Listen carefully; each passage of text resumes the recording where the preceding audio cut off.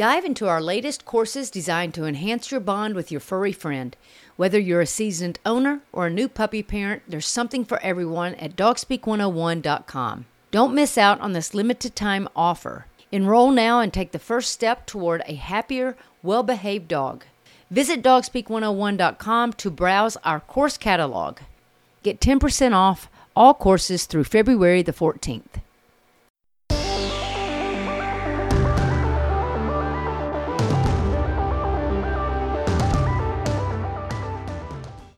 Hey guys, and welcome to the Dog Speak podcast. I am Nikki Ivy, your host. I am thrilled that you are joining me to talk puppies, dog training, real life manners, and more. Be sure to check out our Facebook page as well as our website at dogspeak101.com.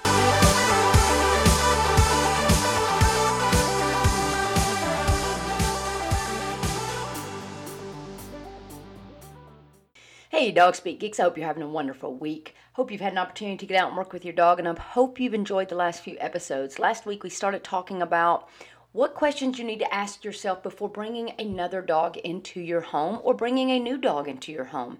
Maybe you don't have any dogs and you're ready for that companion, or maybe you already have a few four-legged friends in the house and you're just looking to add one.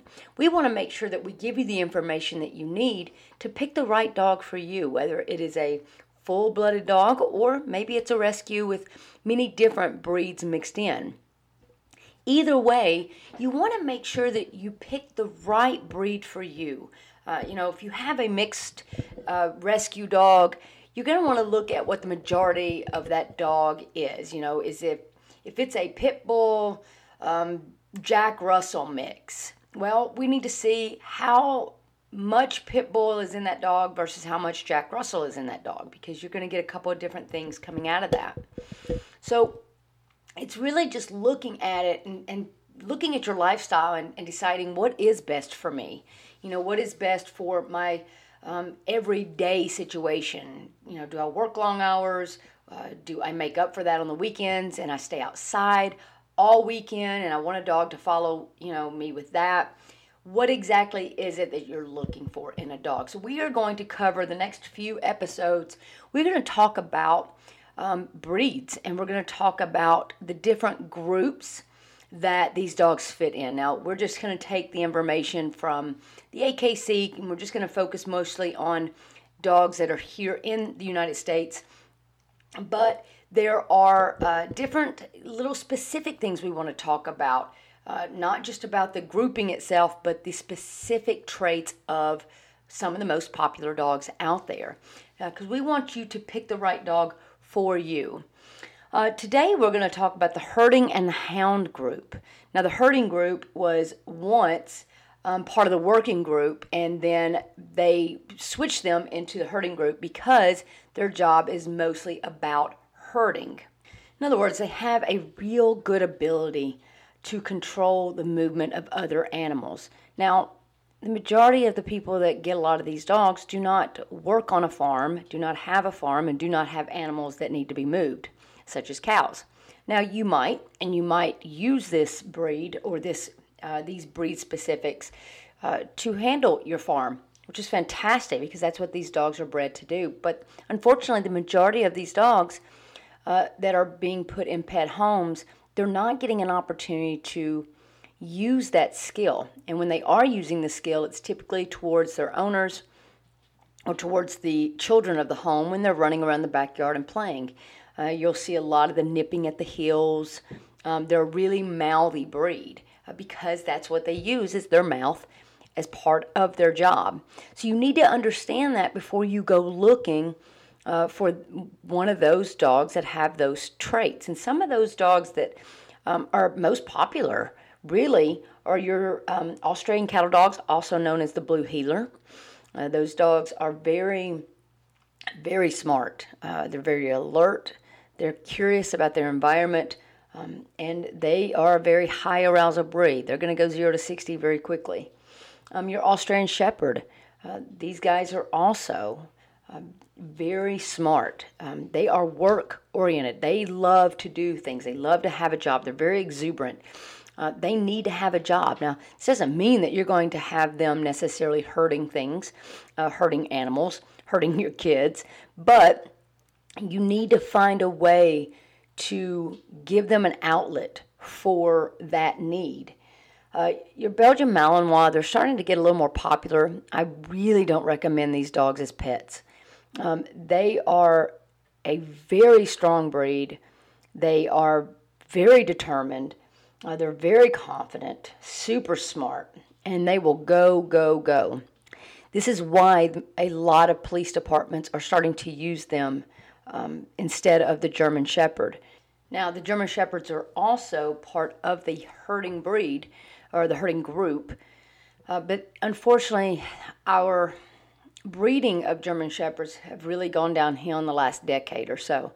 And this is why a lot of departments are leaning towards the Belgian Malinois. Not to mention that they are a little bit smaller, which I think would make it a little bit easier doing some of the things that they have to do in law enforcement. So I don't recommend a Belgian Malinois unless you're going to work this dog in search and rescue, maybe agility. Fly ball could be a possibility for that. They're just not meant for inexperienced handlers. They're not meant for inexperienced owners. And I highly don't recommend them just as a pet. You really want to plan on doing something with them. The Border Collie, we have a Border Collie mix ourselves, and if I'd known that's what she was going to be when we rescued her, I'm not sure I would have taken that on because she is very high energy, she's super smart, and she just needs to do things on a regular basis. And having all of that energy, I don't really have the time to devote to meeting those needs. So Brittany really has to step up and really do more of the work with her because of that level of energy.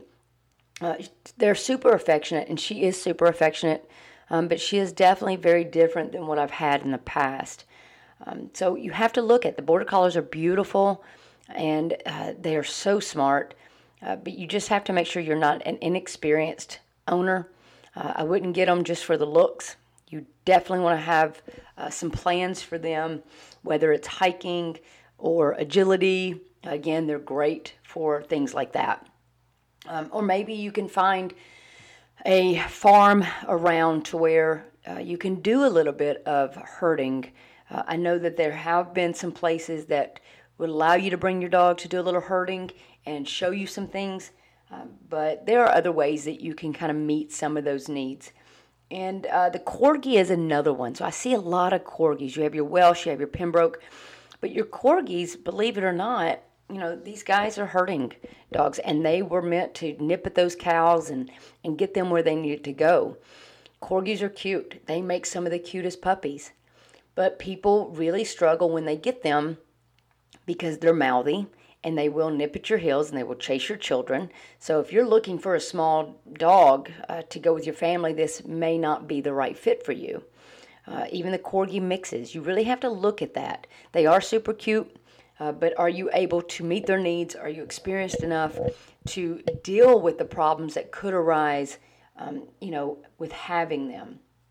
Again, if you're prepared, you can take these dogs on, but I really want you to understand that just because a dog is cute and just because a dog is, your neighbor has that dog down the street and they're just awesome and they're so well trained, doesn't necessarily mean it's the right dog for you. Because you might have some, time limits. You may not be very outdoorsy. Maybe you're not very athletic. If you're not athletic, I probably would not recommend a herding breed for you. And this includes the German Shepherd. Right? I see so many people with German Shepherds, and they don't have the lifestyle to match what a German Shepherd needs. These dogs are herding. They can also be very protective.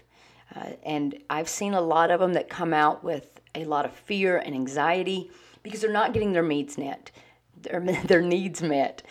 So you have to be careful. German Shepherds are beautiful, but you have to understand still that they need work, and they need training, they need exercise, they need mental stimulation, they need a way to meet those natural traits that they have. So Be very careful if you're deciding to go that route.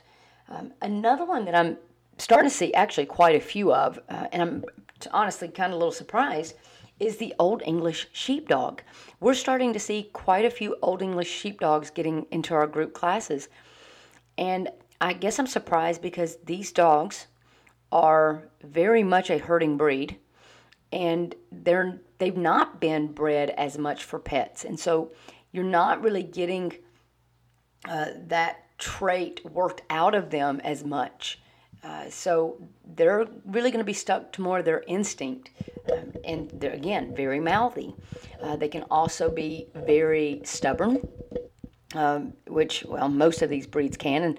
And I like the word stubborn. I've heard a lot of trainers don't like it. What I mean by that is that they have tenacity. They're going to just keep trying at something, which is fantastic. If you want a dog that can pretty much learn anything. But the Old English Sheepdogs I also see, they can be a little aloof. They can kind of be more independent.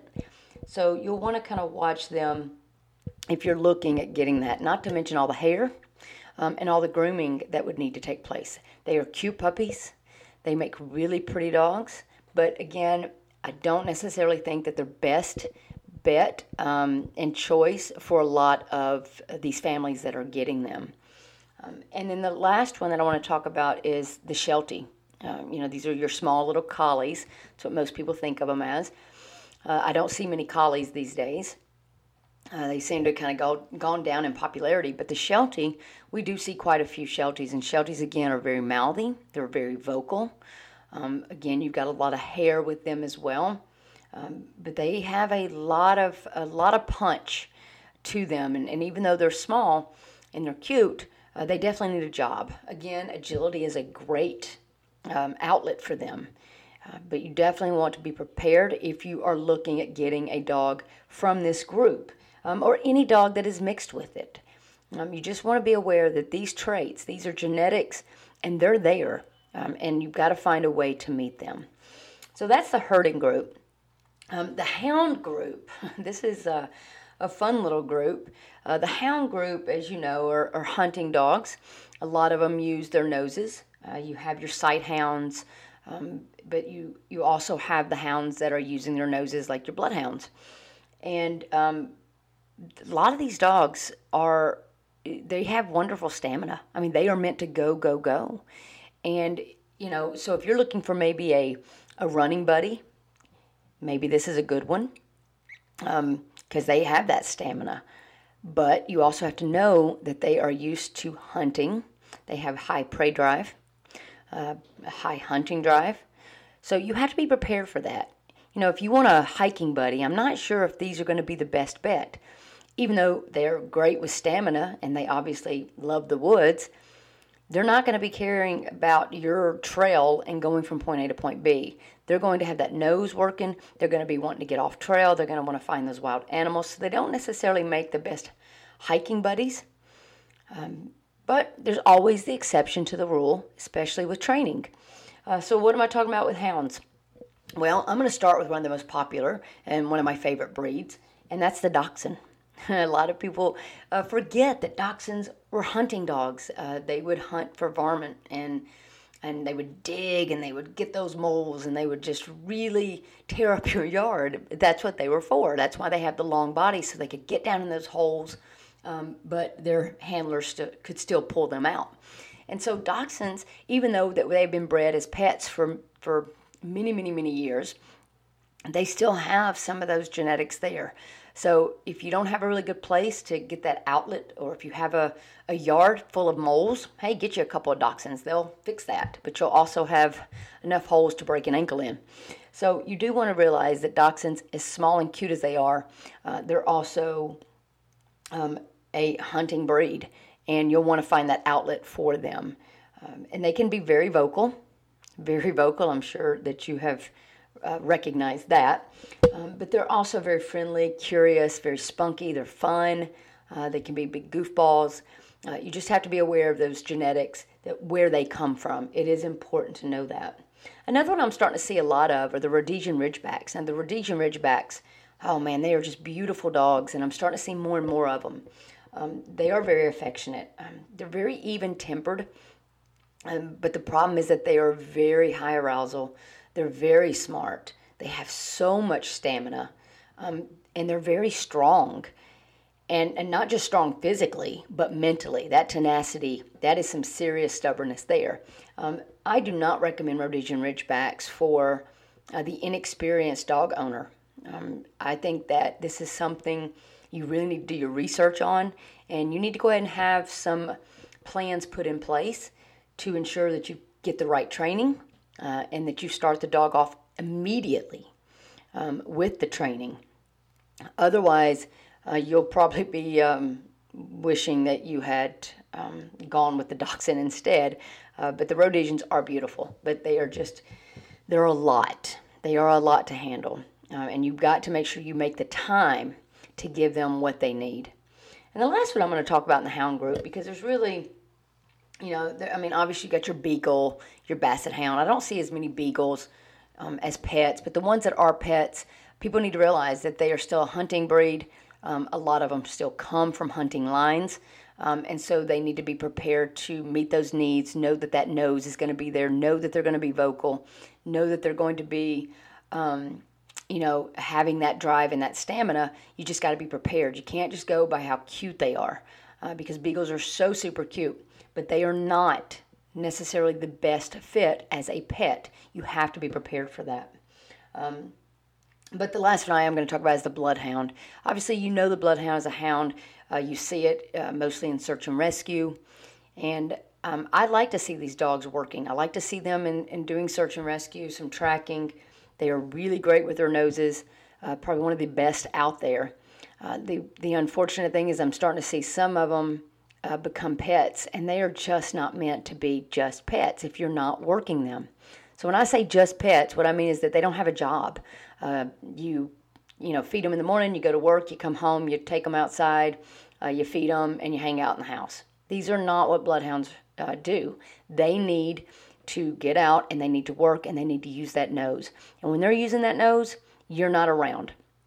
I think those ears flop down just to keep your voice out. In reality, the Bloodhound uses those ears to capture that scent. But they are a very independent breed, and they're very inquisitive. They are friendly, which again makes them really good search and rescue dogs, but they have a real streak of stubbornness, and they're just not meant to just to hang out around the house, even though you probably have seen some old pictures, some old photos of Bloodhounds just laying on the porch in the country. Well, and those dogs can lay on the porch in the country because they probably spent all day hunting out in the woods, and then they were just coming home for dinner. So that's some of the things I want you to think about for these two groups, the herding and the hound group. Again, they can make great pets. I want you to be aware of what you're getting, and I want you to be aware of that some of your dogs have some traits that you're trying to fight and you're trying to work against, and you're trying to erase from them, and you can't do it. It is their genetics. So you have to embrace it, and you have to find out what level are they at and what can you do to help meet those needs. And if you can meet those needs, you're going to have a much happier dog, and it's going to be a much happier home, and you're going to be much more satisfied with the pet that you chose. So please think about it, do your research, and really take away the cuteness and take away the fact that a neighbor, a friend, a family member has that specific breed, and that dog is so well behaved, and that dog is so great and so good with the kids. They probably put a lot of work in, or they may have just gotten really lucky. So do your research before you just scroll through the internet and thinking, okay, that dog is really cute, I want that dog. Try to find out what that dog is and really understand genetics with that dog and what those traits look like so that you'll be prepared and you can give that dog the best home possible. All right, I hope you guys have enjoyed the episode this week. If you have questions, don't hesitate. If you have any comments, don't hesitate to reach out to us. Next week, we are going to talk about the toy group and the terrier group, some of my favorite little dogs to talk about. And boy, they have a lot of energy, but they can also be very cute and very fun. But again, small, but very powerful. So we'll get into that next week, and I hope you guys will join us. Please share the podcast so that others can be educated as well. And if you are listening somewhere where you can leave a rating, please give us a rating so that others can find our podcast. I hope you guys have a wonderful and blessed week.